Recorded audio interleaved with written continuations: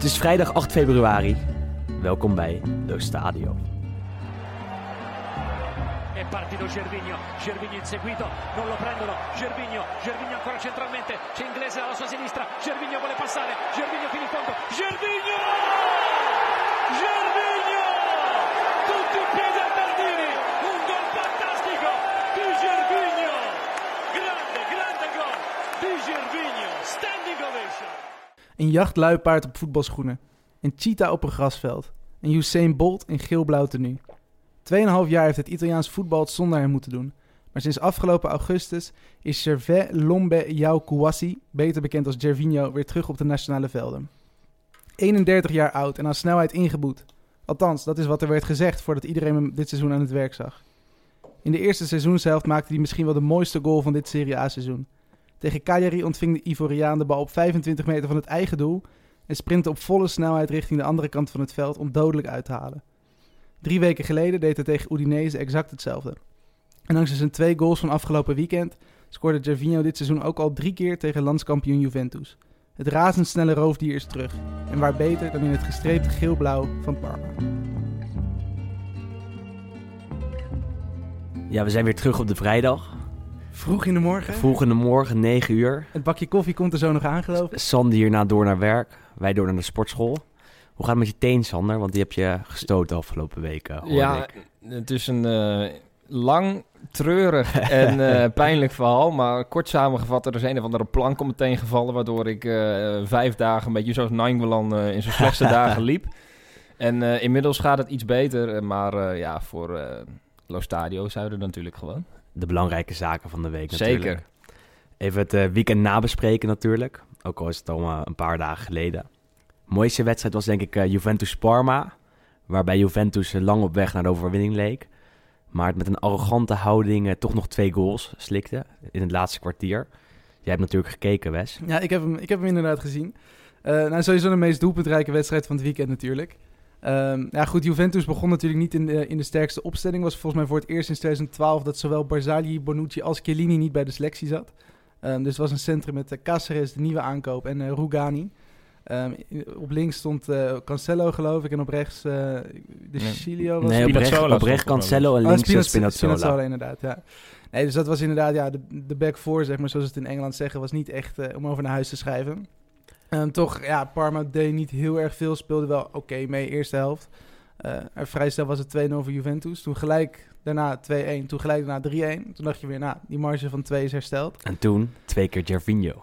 Ja, ik noemde hem inderdaad al eventjes in de intro. Het is wel echt een legende aan het worden, hoor. Ouderwets op de brommer. Ja, die man die is zo verschrikkelijk snel. Kijk, die doelpunten, dat had nu niks met snelheid te maken. Ook gewoon eigenlijk heel veel geluk.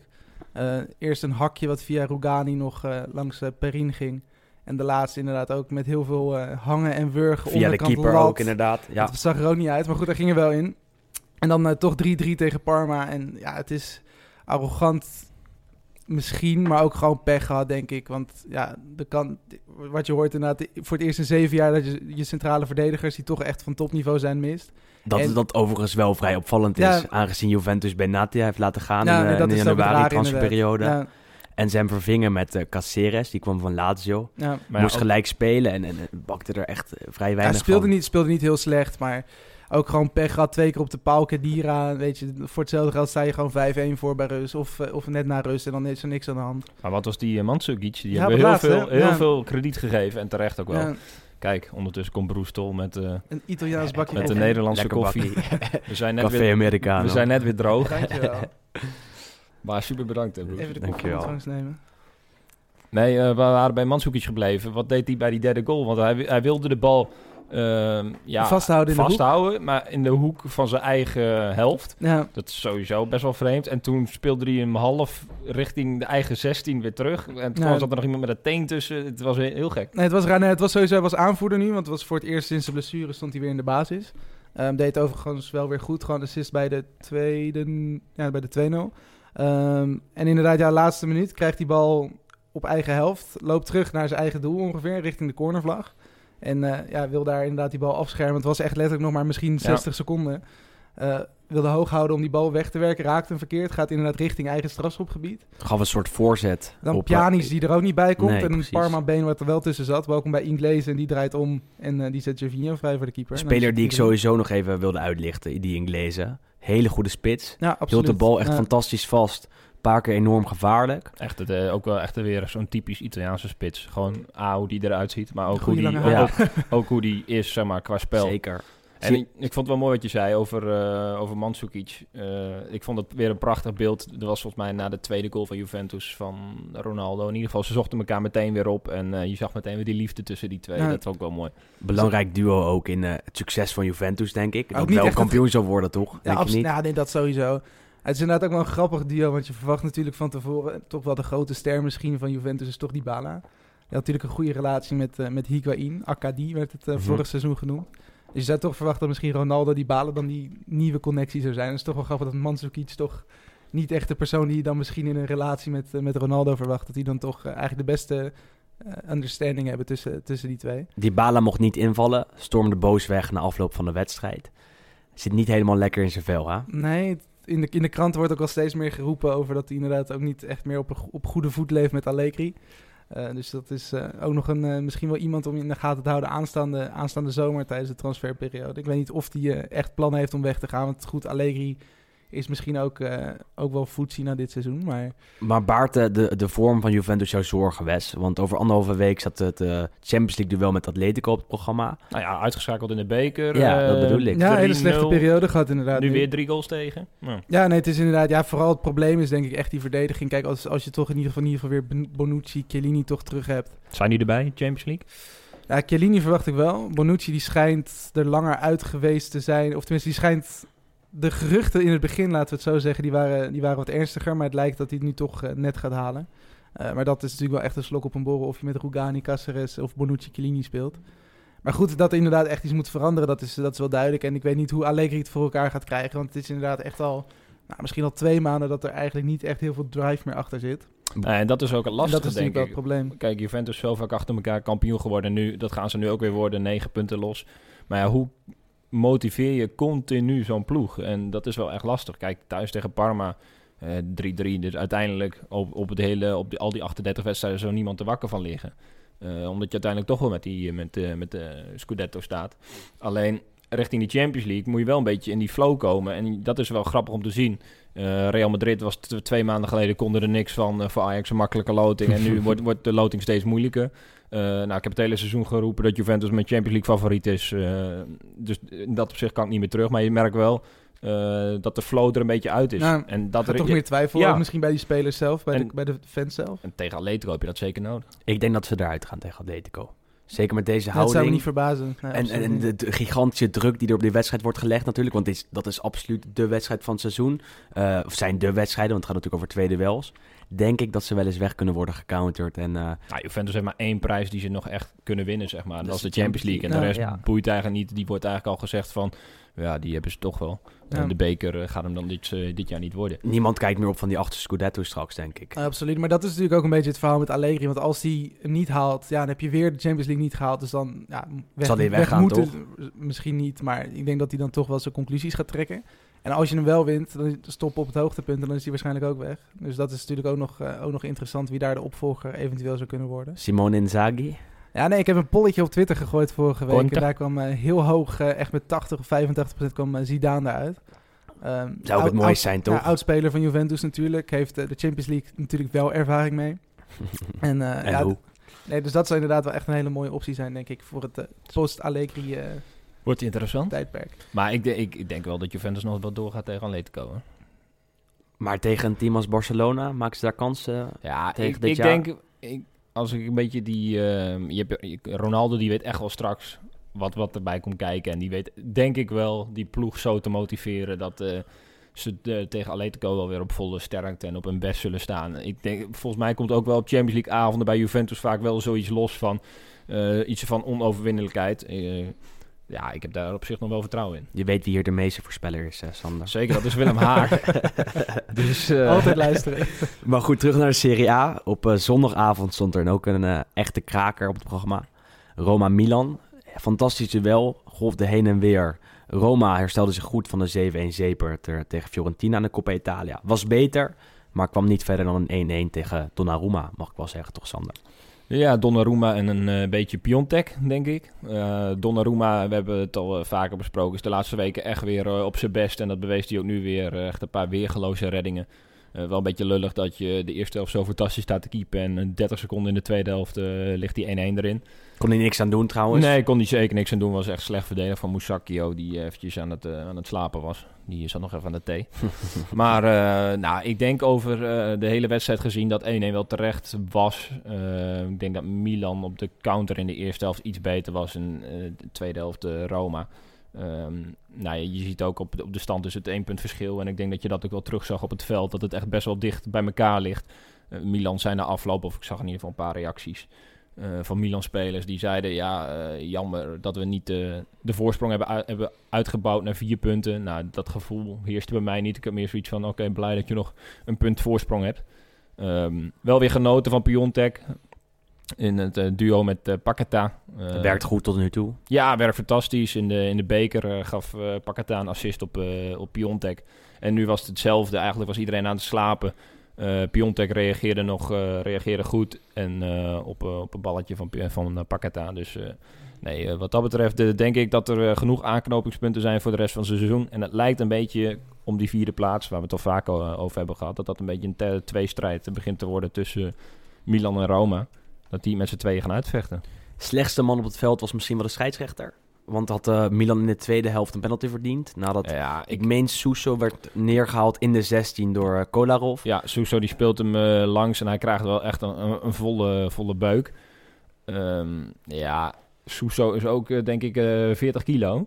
Dus die springt ook altijd wel heel makkelijk op. Aan de andere kant gebruikt Kolarov wel 2 handen om hem weg te duwen. Ja, denk ik dat de VAR had moeten ingrijpen. Ik vond het geen 100% strafschop. En ik zeg het met de Milan-bril op, dus dat zegt eigenlijk al genoeg. Maar de Milanisten in mijn timeline, die waren het er wel over eens. Schande, maar ik vond het op zich geen 100.000% strafschop. Ik denk dat je hem zou kunnen geven. Sowieso wel een matige scheidsrechter hoor, vind ik. Stond heel onzeker op het veld, pakte er niet veel van. Er zijn er veel van. Ja, het niveau van de scheidsrechters is dit jaar echt abominabel. Maar goed, wat ook erg slecht was eerder die avond de wedstrijd van Inter. Inter 0, Bologna 1. 90 minuten voor Mitchell Dijks. En die juichte hard met de doelpuntenmaker El Ropero, Santander. Die uit een corner de 0-1 inkopte. En de Rossoblu gaven die voorsprong niet meer weg. Erg pijnlijk voor een Interista. Ja, Bologna nieuwe coach nu natuurlijk. Inzaghi is daar de laan uitgestuurd. En Sinisa Mihailovic is daar nu de nieuwe man. Die weet toch altijd wel weer wat teweeg te brengen. Ja, dat is toch bijzonder. Het is echt geen slechte coach, denk ik. Het is echt knap, want voorafgaand aan de wedstrijd zei hij in de persconferentie: het enige wat aan dit op Bologna ontbreekt is lef. Dus wij gaan straks naar San Siro. Wij gaan spelen voor de overwinning. Klappen vol de duels erop. En jullie gaan zien wat het verschil is tussen de wedstrijden van Bologna voor mijn komst en met mijn komst. Nou, zag je gelijk. Bologna was echt, begon vrij slap. Terugspeelbal van Poli, meen ik, zette Icardi vrij voor de keeper. Die schoot hem ver naast. Ja, dat vertekent het ook wel een beetje, zeg maar, de uitslag. Want Inter heeft ook echt wel een paar... Ja, maar het is geen vertekende uitslag, want Inter was echt heel erg slecht en heel erg wanhopig. Tactisch, heel veel voorzetten, geloof ik. Tactisch klopt er gewoon echt niks van. En dat is wel... Hoe kan dat opeens in zo'n korte tijd helemaal weg zijn? Alle alarmbellen gaan in principe af. Spalletti lijkt het niet meer onder controle te hebben. De spelers muiten. Perisic wilde niet meer spelen omdat hij een transfer wilde maken. Nainggolan is niet fit. Hebben we al vaker behandeld in deze podcast. Lijkt door te werken op de rest van de selectie. Staan enorm onzeker op het veld. En dat zag je de hele wedstrijd tegen Bologna. En er kwam geen normale aanval vanaf. Alleen maar voorzetten vanaf rechts, voorzetten vanaf links. Bereikte vervolgens de spitsen niet. Want in de tweede helft stond Icardi samen met Martinez in de spits. En vanaf de 80ste minuut zelfs met Andrea Ranocchia, van nature centrale verdediger. Stonden er 3 spitsen. En Spalletti besloot maar, jongens, voorzetten. Werd zelfs 1 keer boos op Dalbert, de linksback, dat hij probeerde in te spelen. Gewoon een aanval over de grond probeerde, in plaats van de bal hoog voor de pot probeerde te brengen. Dat is wel tekenend voor de situatie. Meer dan 40 voorzetten over de hele wedstrijd. En het was, Ik zat die samenvatting te kijken. En ik zie deze Ranocchia opduiken. Nog wel bijna kunnen scoren trouwens. Ik deed het vroeger op FIFA altijd, weet je wel. Als iemand ook al koppen was, Ranocchia. En je langs de verdediger in de spits. Precies, en dat heb ik hiervoor 2 keer gezien. 1 keer onder Frank de Boer Ook tegen Bologna dacht ik, miste Ranocchia aan de 94e minuut ook een kans. Bleef het gelijk. Dus jij bent eigenlijk niet gewoon een groot voorspeller, maar ook een trainer. Wel van eentje van het niveau. Ik zou het weten dus, dat is nee. Maar goed, het is wel duidelijk dat er bij Inter een probleem is en dat Spalletti het einde van het seizoen misschien niet gaat halen. Het is ook wel opvallend natuurlijk dat de kranten gelijk alweer vol staan. Goed, Conte werd natuurlijk al gelinkt. José Mourinho is inderdaad. Het is wel meten met 2 maten, want wanneer er bij Inter niet wordt gepresteerd, staat het hoofd van de trainer over op de voorpagina. En dat is denk ik bij geen enkele andere Italiaanse club zo. Het is wel vaak dat de pers er voorop zit. Maar in de week voorafgaand aan de wedstrijd met Bologna, die is natuurlijk wel verloren. Stond Spalletti ook al de hele tijd op de voorpagina. Druk werd opgevoerd. Conte zou zijn gezien vlakbij het hoofdkantoor van Inter. Mourinho zou in Milaan zijn om met Marotta, de nieuwe technische man, te onderhandelen. En die druk wordt ook zo opgevoerd dat het op een gegeven moment niet meer gaat. In die zin is Inter een beetje het FC Hollywood van Italië, waar het altijd hommeles is en het nooit goed gaat en het nooit rustig kan zijn. Verliest het 1 keer, is het gelijk drama. En dat zie je nu weer. Ja, ik weet het niet. Het is vrij wanhopig. Heb je er nog wel vertrouwen in dit seizoen? Of is het, ben je bang dat zelfs die derde plek... Milan klopt op de deur, hè? 4 puntjes. Dat bedoel ik. En de moed zakt wel in je schoenen. Want je zit te kijken. En het was dan vorige week in de beker tegen Lazio. Dus hij is er ook uitgegaan. En afgelopen zondag tegen Bologna. En in allebei de wedstrijden heb ik geen normale aanval gezien. En dan begin je wel te denken, hoe gaat het Inter het ooit nog herstellen? En hoe gaan ze zich ooit nog oprichten om die derde plek te behouden? Of zich via de 4e plek alsnog voor de Champions League te kwalificeren? Het is vrij dramatisch, hoor, want het zou zomaar kunnen worden omgedraaid. Nou ja, ik had hem eigenlijk al vast opgeschreven. Juventus 1, Napoli 2, Inter 3. En alleen de 4e plaats is in dat opzicht nog spannend. En nu is de strijd weer volledig open. Nu is de strijd om plek 3 en 4 in ieder geval weer volledig open. Wat ik nog wel opvallend vond bij die goal van Santander, hoe de Vrij zich echt makkelijk liet aftroeven. De hele wedstrijd. Het is gewoon een corner, ja, die wel goed richting de eerste paal wordt gedraaid. Maar ja, staat compleet vrij ook. Ja, dan mag je toch wel iets meer doen dan dit. Maar de Vrij heeft het dit jaar al vaker lastig gehad tegen zulke soort spitsen. Santander enorm krachtig. Qua duelkracht is hij misschien wel de beste in de Serie A. En dat zag je ook in de wedstrijden van Inter tegen PSV. Dat de Vrij heel veel moeite had met de duels aangaan met Luc de Jong. En Luc de Jong was die wedstrijden misschien wel, vooral de wedstrijd in Milaan, misschien wel de beste man op het veld. Lange bal, Luc de Jong won het kopduel van de Vrij en door. Nou ja, die spitsen zijn ook lastig te verdedigen, maar wie stond er nu naast? Skriniar. Ja, kan die dan niet beter? Ja, maar de spitsen zijn slim, hè. Ze zoeken dus, in die zin zoeken ze niet Skriniar op, die fantastisch is in de duels, maar zoeken de Vrij op, die de duels wel kan verliezen. En dat zie je. En dat zag je ook weer in de corner. Wat een ongelooflijke kast is dat. Ja, maar goed nieuws ook voor Mitchell Dijks dan, dat hij nu natuurlijk onder de nieuwe trainer gelijk 90 minuten mag spelen. Want hij heeft natuurlijk vrij lastig gehad met concurrentie. Onder Inzaghi ook al wel een paar keer. In het begin van het seizoen natuurlijk wel. Maar... Afgelopen weken ook een paar keer op links basis gestaan. Maar goed, deed prima. Goede voorzet. Eindelijk. Ja, ik heb een paar zien aankomen, hoor. Ja, zeker. Het was, ook op Santander, op Palacio, die nog steeds speelt. Goed, en op maandag was er nog 1 wedstrijdje die ik heel graag wil uitlichten. Het ging tussen Cagliari en Atalanta. Het werd 0-1. Nederlandse doelpuntenmaker, Hans. Ja, geen doe van. Nee. Hans, Hans in oranje, Hatenboer. Ja. Heel netjes. Goeie goal. Voorzet vanaf links en Hatenboer kopt hem in. Nou ja, maar we hadden het net even over Dijks. Kijk, zo'n Hatenboer, dat moet eigenlijk het voorbeeld zijn. Zeg maar, zo kan je wel worden als het allemaal een beetje goed gaat en je doet er alles aan. Ja, weet je wel. Dijks kan ook prima zo op links bij Bologna. Dat is natuurlijk ook wel een beetje het verschil qua stabiliteit. Dat heb je ook wel echt nodig, denk ik. Zeker natuurlijk als buitenlander bij een nieuwe club. Goed, ja, Atalanta gewoon heel stabiel eigenlijk. Bologna totaal niet. Oh nee, zeker. Ja, dus dat helpt natuurlijk ook wel mee. Maar bij Atalanta dan bij Bologna. Ja, absoluut. Maar het is te hopen voor Dijks dat hij een soortgelijke rol krijgt. Het zou kunnen. Heeft alleen een mindere voorzet in de benen, denk ik, zoals we al zeiden. En nou, Hatenboer zijn we echt onbetwisten de eerste rechtshalf of rechtervleugelverdediger. Ik zit nog even te denken, als Dijks het van iemand kan leren, dan is Mihailovic toch? Dat hoe je een balletje voor en met links, hè? Linkerpootje. Alle vrije trappen voor Mitchell Dijks in de toekomst. Bisogna aspettare il 15 per gli stipendi, perché la gente dice fino a che non prendete gli stipendi dovete stare tranquilli. Non è così, non è così. Non è che si deve aspettare solo la scadenza al 15. Il prospetto, il futuro, la prospettiva. Qual è? Non mi interessa se mi arriva lo stipendio il 15. Che futuro c'è? Di chi siamo?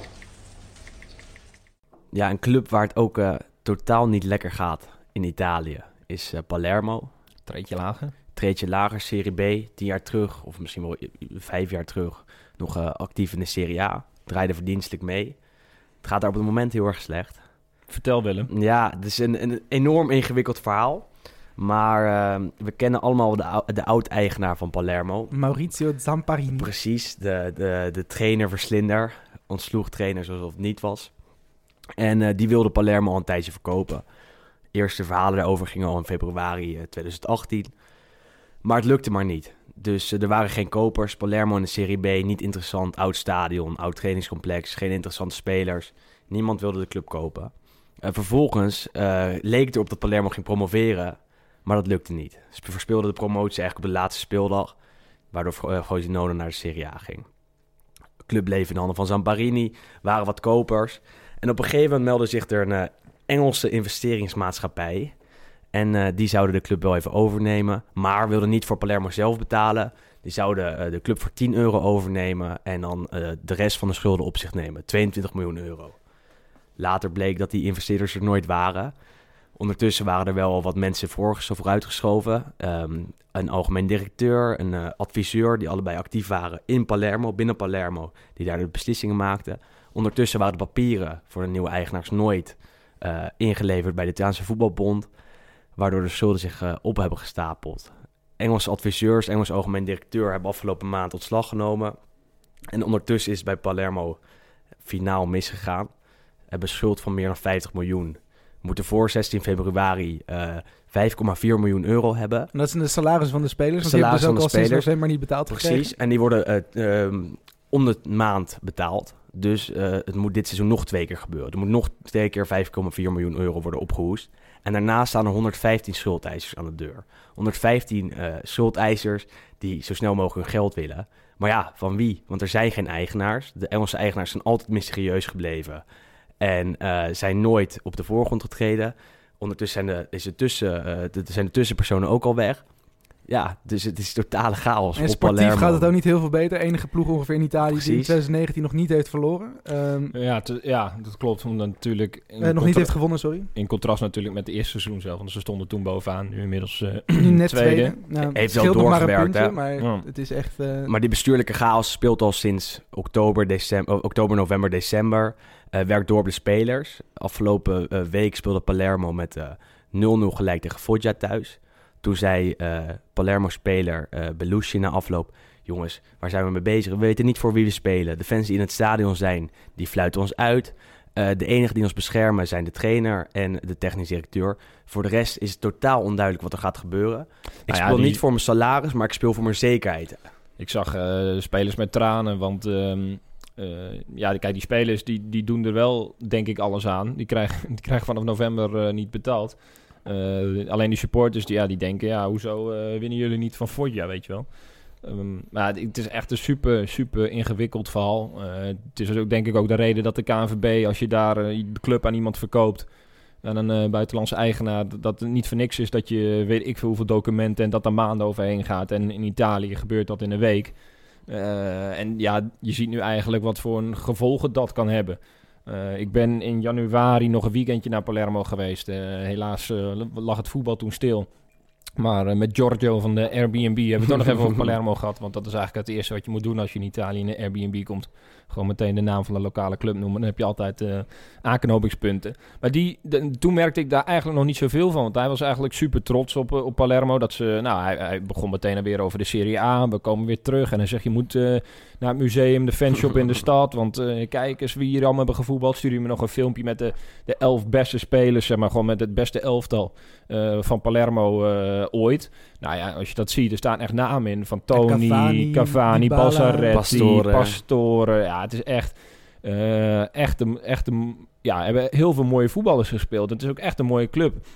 En jij zei net hoeveel schuldeisers er aan de deur stonden. Nou, ik ben op het fietsje naar het stadion gegaan. Er stond werkelijk helemaal niemand aan de deur op dat moment.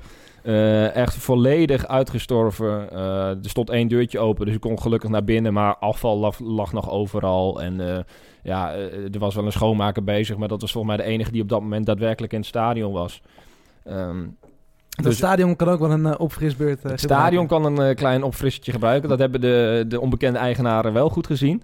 Maar ja, als je daar komt en je ziet dat die stad, die leeft wel echt voor Palermo, weet je wel. Ze zijn er super trots op. Een beetje zo vergelijkbaar met zoals ze in Napels naar Napoli kijken. Het is doodzonde voor Sicilië, want Catania is ook wel teruggezet in de Serie D na een omkopingsschandaal. Messina, die zit ook ergens in de Serie D. Nee, het is super zonde.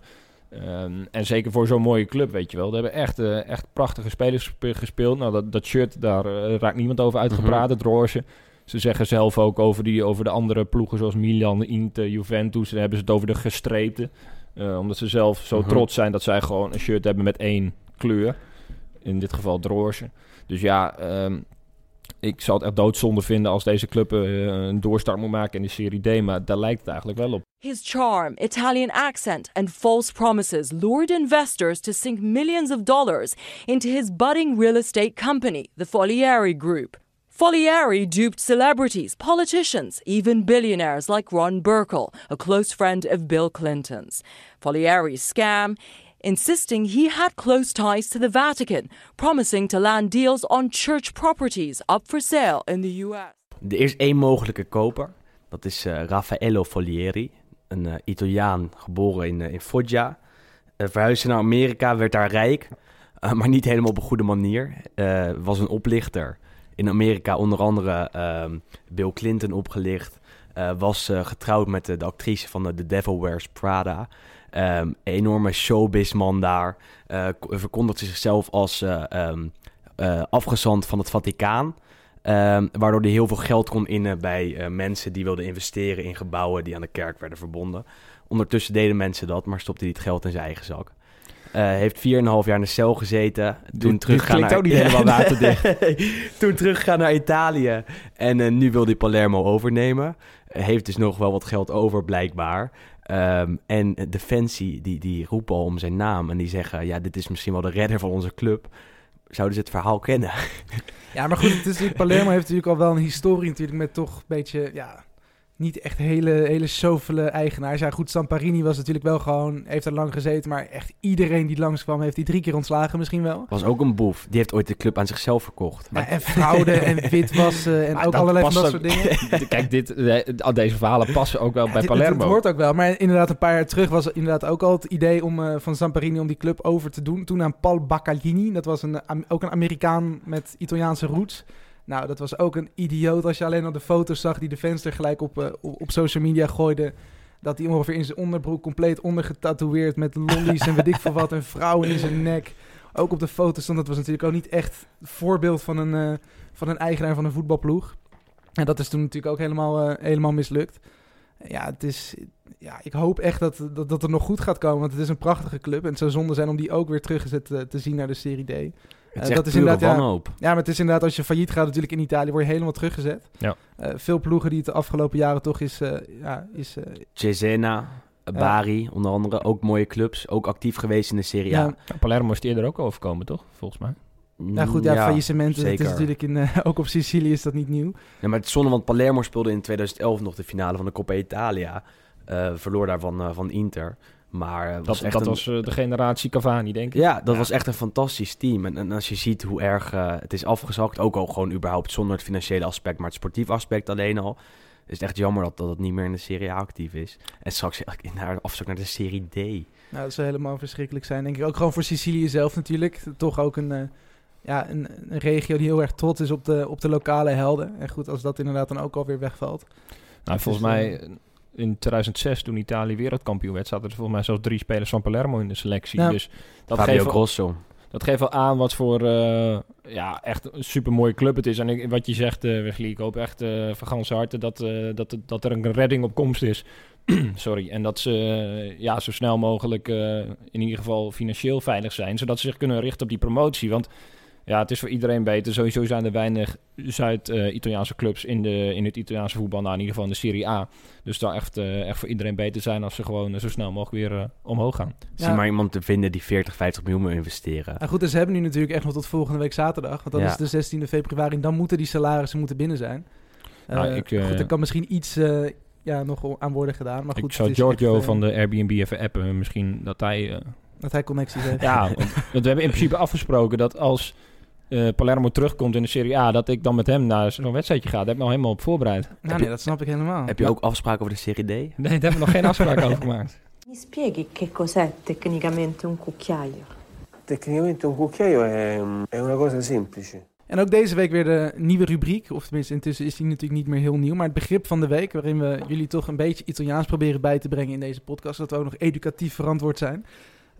Het is natuurlijk, Palermo is natuurlijk een beetje het onderwerp van deze week. Trainerswissels. Misschien een van de belangrijkste dingen die je ook regelmatig tegenkomt in de Serie A. Is het woord esonerare of esonerato. Dat is als de coach opnieuw wordt ontslagen. En in sommige gevallen, zoals bij Palermo, kan dat dus wel eens 3 of 4 keer in 1 seizoen gebeuren.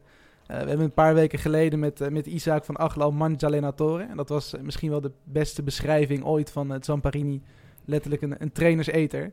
Er gaan zoveel trainers daar op het trainerskerkhof in Palermo die eraan ten onder gaan, laten we het zo zeggen. En je hebt dan ook altijd de successore, dat is de opvolger. Op dit moment is volgens mij Roberto Stellone, Zeker. Kale kerel op een goede baard, is nu de coach. Ook al voor de tweede, derde keer. Staat bij ook Palermo. weer onder druk. Staat ook weer onder druk, dus de kans dat hij wordt geëxonereerd dat zou me ook niet verbazen als dat binnenkort weer gaat gebeuren. En wie dan de successore is, dat is nog niet helemaal duidelijk. Maar goed, het is een flinke chaos in ieder geval in Palermo. Italiaanse woord voor chaos is chaos, dus dat is makkelijk. Maar je hebt toch een ander Casino. woord en dat is casino. Daar moet je wel mee oppassen. Dat betekent namelijk ook bordeel. Dus je moet wel even goed uitkijken wat je precies zegt. En als je naar het casino wil om te gokken, is het een casino. Dus het is een paar mooie begrippen deze week. In ieder geval allemaal houden we het nu een beetje bij Palermo. Informatief stukje is dit informatief toch, hè? stukje is dit, hè? Goed. Ik voel hier een gesponsord segment aankomen. Ja. Een paar basisscholen hier in de buurt misschien. Een basisschool of... De studie Italiaans. Ja. Bijvoorbeeld. Universiteit Amsterdam. Leiden, Amsterdam. Maar zitten ze nog meer. Utrecht is een private opleiding Italiaans, geloof ik. Meld jullie. Hebben nog sponsoren nodig. Precies. Allora, Livorno-Crotone 10. Bari-Modena 11. Tesoro, è 1-0, 1-1. Scusi. Livorno-Crotone 1-0. Bari-Modena 1-1. Ja, ik wilde eigenlijk de aankomende speelronde aankondigen. Maar die is al aan de gang. Ja, we zijn gisteravond begonnen met Lazio Empoli. 1-0. Jij de wedstrijd gezien? Ja, ik heb hem gezien. Was volgens mij nog meer Spaanse halve finale Copa del Rey. Maar ik dacht van kijk, als wij het STADIO doen, dan moeten we natuurlijk ook wel dit wedstrijdje meepakken. Werk bij het werk. Niet de meest spannende line-up. Maar Lazio Empoli, Lazio misschien wel de topclub met de minste doelpunten. Ja, subtop. Gisteren speelde vorige week tegen Frosinone 1-0. Doelpunt van Caicedo was natuurlijk niet heel erg overtuigend. Nu weer doelpunt van Caicedo, niet heel erg overtuigend. 1-0 tegen Empoli. Werd eigenlijk de tweede helft weggespeeld door Empoli. Ja. Dat vrij aanvallend speelde. Een paar interessante spelers heeft. Met Benacer, Traoré en Ciccio Caputo. Caputo de spits, absoluut, die dit seizoen al meer dan 10 doelpunten heeft gescoord. Maar achter Empoli zit een heel mooi verhaal. Vrij getalenteerde spelers, goede technisch directeur. Kevin Dix speelt er. Ja, zeker geen minuten gemaakt helaas. Maar nee, vorige week ook al niet. Dus de vraag is of zijn transfer succesvol gaat zijn. Maar waarom is deze wedstrijd op donderdagavond?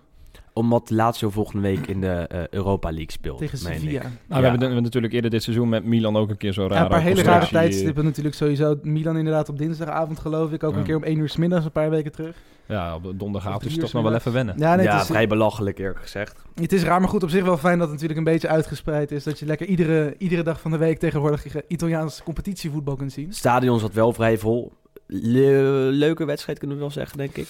Ja, sowieso. Ik had niet hele hoge verwachtingen. Goed, Empoli, ik vond het sowieso vorig seizoen in de Serie B. Werden daar eigenlijk heel eenvoudig kampioen. Onder Andreazzoli was dat. Andere coach nog, die is ontslagen inmiddels. Nu Iachini, de man met de pet. Draaien wel slecht. Draaien inderdaad niet goed, maar inderdaad hele leuke spelers. Afgelopen transferperiode helaas Miha Zajc. Dat is misschien wel de leukste speler van die hele selectie. Verloren aan Fenerbahce. En Traoré maakt ook een transfer. Traoré gaat naar Fiorentina, maar die wordt nu in ieder geval nog eventjes terugverhuurd. Dus daar kunnen ze nog over beschikken. Maar inderdaad, wat je zegt, die Ben Nasser heeft volgens mij in het verleden bij Arsenal. Het staat in de belangstelling van Roma. Ook een interessante middenvelder. Denk dat zijn tijd bij Empoli er ook na dit seizoen op zit. Ja. Maar goed, met Riccardo Pecini, dat is een man die heeft onder andere Patrick Schick ontdekt bij Sampdoria en Kylian Mbappé bij Monaco. is dat een hele interessante man. Werkt nu bij Empoli als technisch directeur. Eigenlijk de man die verantwoordelijk is voor alle transfers. Denk ik dat zij wel een toekomst hebben. En een toekomst in de Serie A. Zeker als ze zich dit seizoen weten te handhaven. En op zich, ze hebben natuurlijk een trainerswissel gehad. Op zich heeft dat wel zin gehad. Volgens mij stonden ze toen voor laatste. Nou, het ging inderdaad in het begin helemaal niet goed. En toen na die trainerswissel, toen waren ze 5-6 wedstrijden ongeslagen. En nu zie je wel weer dat het wat normaler wordt. Ja. Ja, Beppe Iacchini is natuurlijk wel meester van ploegen in de Serie A houden. Het gaat nu, ze staan 1 puntje boven de streep. Nog boven Bologna, wat natuurlijk wel heeft gewonnen van Inter. Ik zal het niet te vaak herhalen. Maar ik wil nog 1 ding over Iacchini. Dat is wel echt een mooie gast. Want die stond gisteren dan weer in pak langs de zijlijn. Maar hij is altijd herkennen aan zijn pet. Dus hij stond vol in pak, maar gewoon wel met zijn petje op. Ja, het is een bijzonder figuur, hè? Trademark, Handelsberg, precies. Verder weinig echt supermooie wedstrijden, denk ik, deze speelronde. Ze zijn toch altijd een mooie wedstrijden. Ja, zaterdagavond Fiorentina-Napoli. Iemand die daar zeker naar uitkijkt, is Juriaan van Wessem. En ook deze week heeft Juriaan weer een mooie column voor ons ingesproken. Dit weekend is Fiorentina-Napoli misschien wel de kraker in de Serie A. Het was in de jaren 80 een Argentijns duel. Bij Napoli denken we meteen aan Maradona, maar ook bij Fiorentina speelden een paar voorname Argentijnen. Ze maakten in Florence 1 keer een uitzondering en daar kregen ze snel spijt van. In januari 1985 troffen beide clubs elkaar op een besneeuwd veld in Florence. Fiorentina en Napoli hadden tot dat moment niet goed gepresteerd in de competitie, terwijl ze in de zomer ervoor een internationale superster hadden gehaald. Fiorentina, de Braziliaanse wonderdokter Socrates, en Napoli, El Pibe, Maradona. Het stadion van Florence was natuurlijk uitverkocht, ondanks de winterse omstandigheden. Napoli won met 1-0 dankzij 1 geniale actie van Maradona. In Florence liepen de frustraties zo hoog op dat Socrates door de Curva Fiesole met sneeuwballen werd bekogeld, omdat hij gewoon irritant slecht voetbalde. 9 maanden later troffen beide clubs elkaar weer in Florence en was Socrates alweer terug op de Copacabana. Het was een heerlijke nazomermiddag. Bij Fiorentina speelde Claudio Gentile en iedereen verheugde zich op een nieuwe confrontatie van deze verdediger met de Argentijnse superster. Maradona dacht daar anders over. Bij zijn eerste actie, meteen na de aftrap, werd hij aangespeeld op borsthoogte.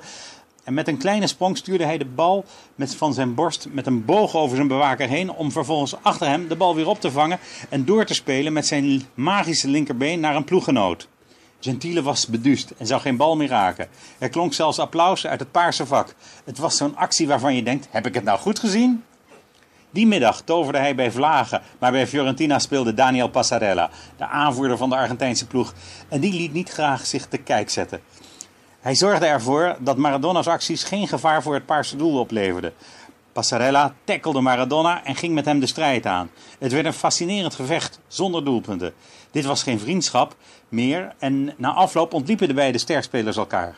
De rivaliteit tussen Passarella en Maradona leek Argentinië op weg naar het WK in Mexico te verdelen in 2 kampen.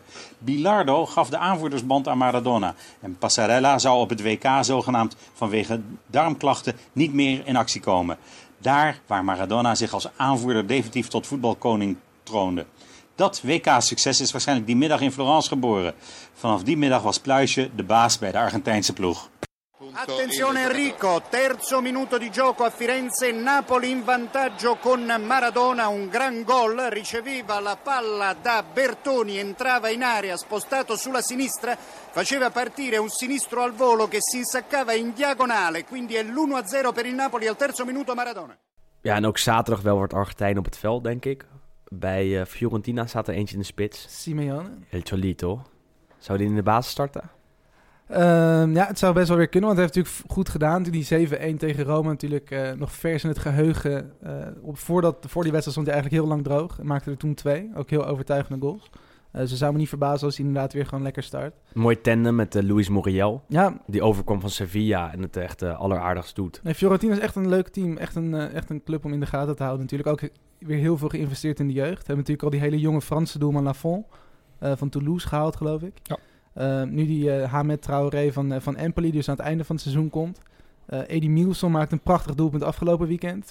Vanaf 30 meter een droge knal in de hoek. Pakt wel veel kaarten nog. Ja, maar het is inderdaad wel echt een hele leuke ploeg. Doen het ook gewoon goed qua inkomende transfers. Het probleem is natuurlijk wel een klein beetje bij Fiorentina dat alle sterspelers verkocht worden Aan eigenlijk Juventus. aan Juventus. Goed, Bernardeschi is natuurlijk het meest recente voorbeeld. En op dit moment staat Chiesa natuurlijk in de belangstelling van de complete Italiaanse top. Maar toch lijkt weer Juventus Daar geniet ik wel echt bovenaan van, het hoor. lijstje. Chiesa is fantastisch. Echt wat een een heerlijke fantastische speler. voetballer is dat. Ja, absoluut. Hij heeft alles. Techniek, Snelheid. drive, Ja, en grinta. hij staat op rechtsbuiten en komt veel naar binnen. Maar hij is ook rechts. Toen ik nog niet me er zo in had verdiept, dacht ik eigenlijk dat hij links was. Omdat je ziet eigenlijk nauwelijks verschil tussen zijn linker en zijn rechter. Maar hij is dus gewoon rechts. Komt ondanks dat hij rechts is dus veel naar binnen. Maar echt een heerlijke speler. Hij begint nu inderdaad ook eindelijk doelpunten te maken. En als we nou toch nog eventjes... Het begrip van de week is intussen voorbij. Maar hij is een filio d'arte. En dat betekent dat je de zoon bent van een andere profvoetballer. Namelijk van Enrico Chiesa. Ook onder andere bij Fiorentina. Parma ook natuurlijk. Hij heeft ook in heel Italië, zoals een goede Italiaan... betaamt bij iedere Italiaanse club ter wereld gespeeld. Of ter wereld, in het land gespeeld natuurlijk. Maar goed, ja, zijn zoon hier gaat hem nu denk ik zeker wel overtreffen qua toekomst, potentie. Inderdaad echt een van de spelers om in de gaten te houden, ook aanstaande zomer weer. Ja, ik ben wel heel benieuwd zeg maar, hoe zijn carrière loopt. Want in mijn optiek is het wel echt een Italiaan. Dus ik zie hem niet zo snel bijvoorbeeld in Engeland nee, maar dat is sowieso natuurlijk wel opvallend. Dat er heel weinig Italianen echt op heel hoog niveau spelen in het buitenland. Klopt. Misschien Verratti de enige op dit moment die...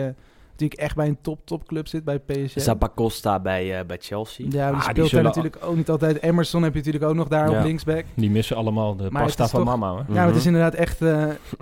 Italiaanse voetballers die moeten gewoon blijkbaar in Italië blijven. En dat bewijst bijvoorbeeld Immobile heeft dat ook bewezen. Natuurlijk bij Torino heel goed gedaan. Sevilla, Dortmund eigenlijk niet.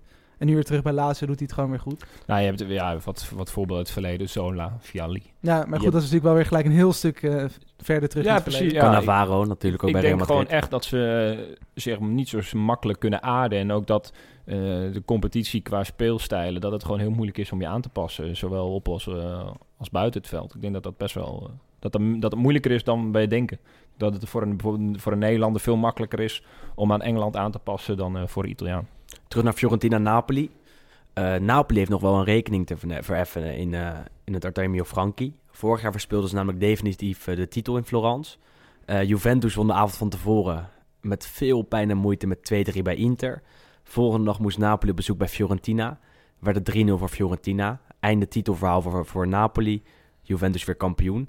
Denk je dat dat nog meespeelt, Sander? Het zal ongetwijfeld wel een beetje meespelen. Natuurlijk wel een nieuwe trainer die er misschien weer anders in staat. Maar dit is echt wat mij betreft de wedstrijd van het weekend. Want alle ingrediënten zijn aanwezig op basis van het verleden. Als je deze elftallen ziet om echt een heerlijke wedstrijdje van te maken. Het doet me eigenlijk een beetje denken aan die bekerwedstrijd Fiorentina-Roma. Dan zal het nu niet 7-1 worden, maar... ik denk wel dat in dat opzicht twee ploegen die er echt vol voor gaan, aanvallend willen voetballen. Als je dan een wedstrijdje moet uitkiezen dit weekend, dan is het eigenlijk wel deze. En ik vind het wel interessant bij Napoli.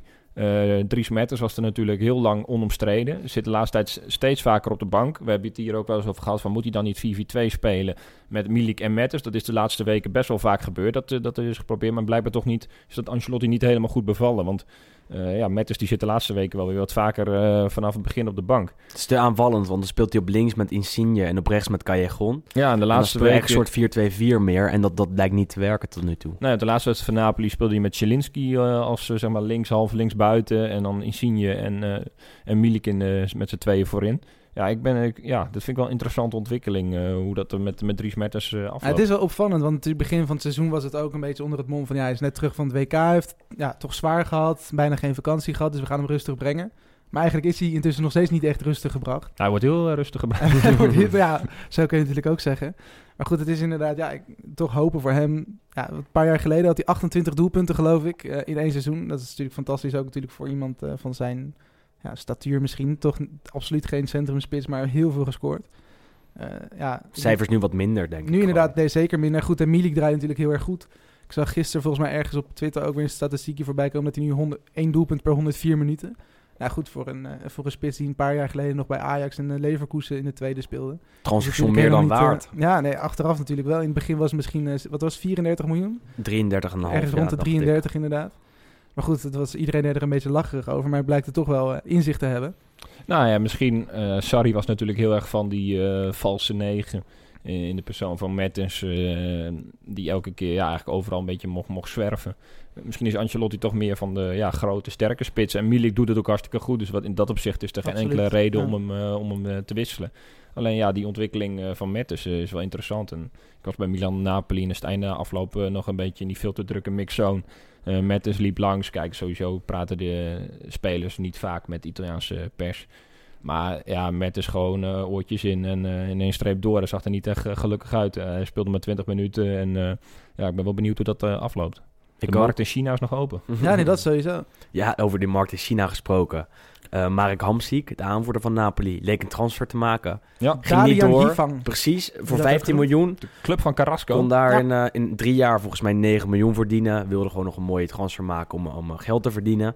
Afscheidsfeest is al geweest. Precies. En een dag later bracht Napoli een statement naar buiten dat de transfer niet doorging. Het was niet echt tot een tweet aan toe. Het was niet echt een heel professioneel statement, vooral de Italiaanse. Ja. Het ging namelijk over de verkoop van Marek Hamsik aan de Chinezen. Zonder club genoemd, maar gewoon als een soort entiteit die ergens... Maar het punt is dat Hamsik niet in de selectie zit voor het duel met Fiorentina. De transfer leek te zijn afgeketst op een definitieve manier. Maar dat de onderhandelingen nu weer aan de gang blijken te zijn. Dat hij alsnog vertrekt naar de Chinezen. Het is wel echt een bizar verhaal, want ik had een filmpje gezien van het afscheidsfeest. Dus ja, misschien was de DJ wel Decibel Bellini, want die draait ook in zijn vrije tijd. Ik heb geen idee. Maar dan stond hij daar op het podium met zijn brilletje, afscheidsspeech. En dan een dag later, ik blijf toch. Ja, het is heel gek. Ook vrij teleurgesteld. Trainer gisteren ook niet mee met het vrij team. afgekregen tot maandag. Ja, ik vind het wel zonde, want Hamsik is toch uitgegroeid tot de icoon van Napoli. Maar de sleet zit er wel op, hè? Ja. Het wordt steeds minder. Maar nee, zeker. Nog steeds maar wat hij heeft bereikt is natuurlijk toch misschien... Ja, je kunt het begrijpen dat hij inderdaad zo'n goed aanbod vanuit China niet kan weigeren. Nee, wij hadden hetzelfde gedaan. Ja, absoluut. Nee, maar hij kan daar inderdaad in die 3 jaar volgens mij meer verdienen dan hij nu in 12 jaar bij Napoli heeft gedaan. Nou, maar zo bedoel ik het ook niet, want ik snap ook echt wel dat hij daarvoor kiest. Maar ik had toch het gevoel dat hij iets meer clubliefde nog had, zeg maar. Dat hij überhaupt die stap naar China niet ambieerde. Ik had toch een beetje het gevoel dat alsof het een soort van Totti van Napels was geworden. Het probleem is dat elke speler van Napoli op den duur ruzie lijkt te krijgen met Aurelio De Laurentiis, de eigenaar. De Laurentiis die ook al een statement naar buiten had gebracht toen de transfer nog wel door leek te gaan. Waarop die gewoon Hamsik echt enorm afserveerde. Vrij belachelijk vond ik dat voor een speler die zo lang voor Napoli heeft gespeeld. Meeste duels, meeste doelpunten. Is het toch vrij bizar dat je hem zo afserveert. En nu blijft hij eigenlijk een onhoudbare situatie, denk ik. Ja, misschien komt er nog een oplossing. Maar goed, nog even terug naar de speelronde van dit weekend. Ja, Parma-Inter. Zeker. Wat gebeurde daar eerder dit seizoen, Willem? Potentiële valkuil. Juist, de potentiële valkuil. Ik kan me nog een prachtig doelpunt herinneren jongens. Van Di Marco. Maar je weet toch al wat hier gaat gebeuren, of niet? Javinho gaat weer op de brommer. Ja, dit is een absoluut eentje. Ik kan me nog een Parma-Inter herinneren. Waarin Inter ook enorm uit vorm was. Ik geloof dat ze dat seizoen 9e werden. Toen werd het 2-0 voor Parma. 2 doelpunten van Paolo De Cegli. Dus de kans zit erin dat het ook weer dit weekend vrij dramatisch wordt. Dat Parma makkelijk wint en Inter weer helemaal niets laat zien. Ik zou zeker op een eentje inzetten. Nou, en Parma we hebben het er natuurlijk over gehad. Maar ik vond over Javinho. Kučka, die is ook weer terug in de Serie A. Die gaf 2 assistjes. Goede middenvelder. Dat is echt prima middenvelder. Hij was eventjes in Turkije, volgens mij 1 of 2 seizoenen. En dus nu weer terug op de Italiaanse veld. Heeft natuurlijk bij Milan ook heel wat sloopwerk verricht. Maar dat is best wel voor een club als Parma is dat echt een prima spelletje. Dat is sowieso een prima team. We zeiden het ook met Javinho, met Inglese. Ze hebben een centrale verdediger, toevallig gehuurd van Inter, Bastoni. Dat zijn alle 3 hele aardige spelers die wel bij een team zouden kunnen spelen. Hoger op de ranglijst dan Parma.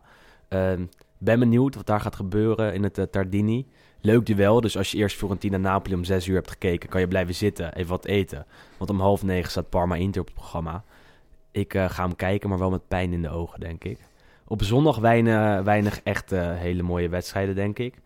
Zondagavond Milan-Cagliari. Ja, niet echt een aanrader om te kijken. Ik denk dat jij wel voor de tv gaat zitten, Sander. Ja, ik ga zeker kijken. Plichtsgetrouw. Maar laten we hopen voor Milan in ieder geval dat het eindelijk een keer een makkie wordt, zeg maar, tegen een ploeg van het kaliber Cagliari. Als ik dan Inter zie stuntelen tegen Bologna. Ik durf niet mijn hand voor in het vuur te steken dat het Milan komend weekend niet gaat gebeuren. Maar Cagliari wel heel slecht in vorm. Dus ongeveer alle aanvallers die ze hadden, hebben ze verkocht. Farias ging naar Empoli en Sau ging naar Sampdoria. Zeker. Toch is er geen wedstrijd van Milan waar ik voor ga zitten en dan denk, dit wordt even een makkie, zeg 3-4-0. Dus dat geldt nu ook eigenlijk niet. Maar in principe moet Milan deze gewoon wel winnen. Het trickje Piontek. Nou ja, dat zou wel eens lekker zijn. Niet voor Piontek, want die maakt zijn goaltjes wel. Daar ben ik van overtuigd. Maar dat Milan wel eens een keer zo'n wedstrijd even makkelijk wint, weet je wel. Dat het wel eens een keer met 3-4 verschil. En Donnarumma speelt werelds, dus laten we dan maar gewoon ook de 0 houden. Precies. Nee, om 6 uur wil ik nog wel even aanstippen Sassuolo Juventus. Hele interessante coach. We hebben hem al vaker genoemd hier ook. Roberto De Zerbi. Bij Benevento vorig seizoen vrij goed gedaan. Nu bij Sassuolo is die... goed, staan halverwege de ranglijst. Op zich niet heel bijzonder. Maar goed, het voetbal is wel heel erg leuk om te zien. Wel een dochterclub van Juventus. Ja, en dat sowieso. En het was een heel groot interview volgens mij gisteren in de Italiaanse media met De Zerbi. Die zei van ik maak eigenlijk niet uit bij welke club ik zit. Of het Sassuolo, Juventus of Real Madrid is. Ik kan overal wel aarden, maar ik wil wel op mijn manier voetballen. En dat is inderdaad echt dat hele leuke, snelle tiki-taka. Misschien Guardiola heeft al complimenten gegeven aan hem. Het is een beetje dat toch wel laten zien overal. De Peter Bos van Italië. Ja. Zeg maar ook qua resultaten tegen de top. Al won Leverkusen natuurlijk wel van Bayern. Recent. Maar dat heb ik wel het gevoel met de Serbi. Dat het tegen topclubs vaak net niet is. Zeg maar. Dat ze heel leuk spelen. En ook afgelopen weekend was volgens mij een gelijkspel. Maar ik kan het niet verwachten bij Sassuolo, toch? Nee, tuurlijk niet. Maar we geven ze altijd heel veel krediet. Alleen dan vaak in zo'n grote wedstrijd tegen een topploeg, dan lukt het vaak niet. Waardoor zeg maar die laatste stap niet wordt gezet. Of die ultieme bekroning, dat is vaak te veel gevraagd. Wel 4 punten tegen Inter dit jaar. Ja, maar dat is Inter. Maar Sassuolo is sowieso natuurlijk een beetje de angstgekner van Inter de laatste tijd. Met Berardi die altijd scoort. Interista ook. Interista, ja. En nog eventjes een wedstrijd om uit te lichten is Roma-Porto van volgende week. Ga je er nog heen, Sander? Nou, het staat op losse schroeven, maar dat heeft meer met werk dan met andere dingen te maken. Maar in principe is alles geregeld met Mustafa. Dat ik daar kan slapen. Kaartjes zijn gefixt en de vliegtickets. Alleen werk gooit roet in het eten tot op heden. Maar wie weet komt er nog, zoals met Hamsik en Palermo, een oplossing. Maar los daarvan... ik ga wel aan jouw plek. Ja, los daarvan een mooi potje. Ik denk 2 redelijk gelijkwaardige ploegen. Dit is ook de enige tegenstander van Roma waar ze eigenlijk kans tegen hebben. En Roma die heeft het vorig jaar hartstikke goed gedaan in de Champions League. Dus dat smaakt naar meer. Het zal geen 1-7 worden. En volgens mij de spits van Porto, die Moussa Marega, die is geblesseerd. Dus dat is toch een flinke aderlating voor Porto. En ik ga nog even letten op die Herrera, de middenvelder. Want die wordt steeds meer in verband gebracht met Milan. Heeft afgelopen contract. En met Roma en met Inter. Dus zijn toekomst schijnt in ieder geval in de Serie A te liggen. Dus ik ben wel benieuwd. Nog niet bekend bij welke club. Onze toekomst ligt in ieder geval in de studio van de FC Afkikken. Volgende week zijn we terug. Weer met een nieuwe Stadio. Prachtig bruggetje was dat. Ja, goed hè. Volgende week Bruno Giuntoli te gast. Milanista. Zo'n rood-zwart gekleurde uitzending worden, denk ik dan, Sander. Bedankt voor het luisteren weer. En tot de volgende. Tot de volgende. Poi si ferma, vede che nessuno dei suoi compagni si allarga come vorrebbe, poi Gobbia ancora Modesto, sta per entrare in area di rigore, il cross, basso, lo stop, Amauri, area di rigore, protegge il pallone, Amauri, il tiro, gol! Raddoppio del Parma, Amauri, 40° minuto, Parma 2, Inter 0, segna Amauri, azione prolungata, difesa dell'Inter assolutamente impreparata e il Parma segna un gol importantissimo, Amauri che aveva colpito una traversa clamorosa, segna il gol del 2-0, 40°, Parma 2, Inter 0, linea Milaan.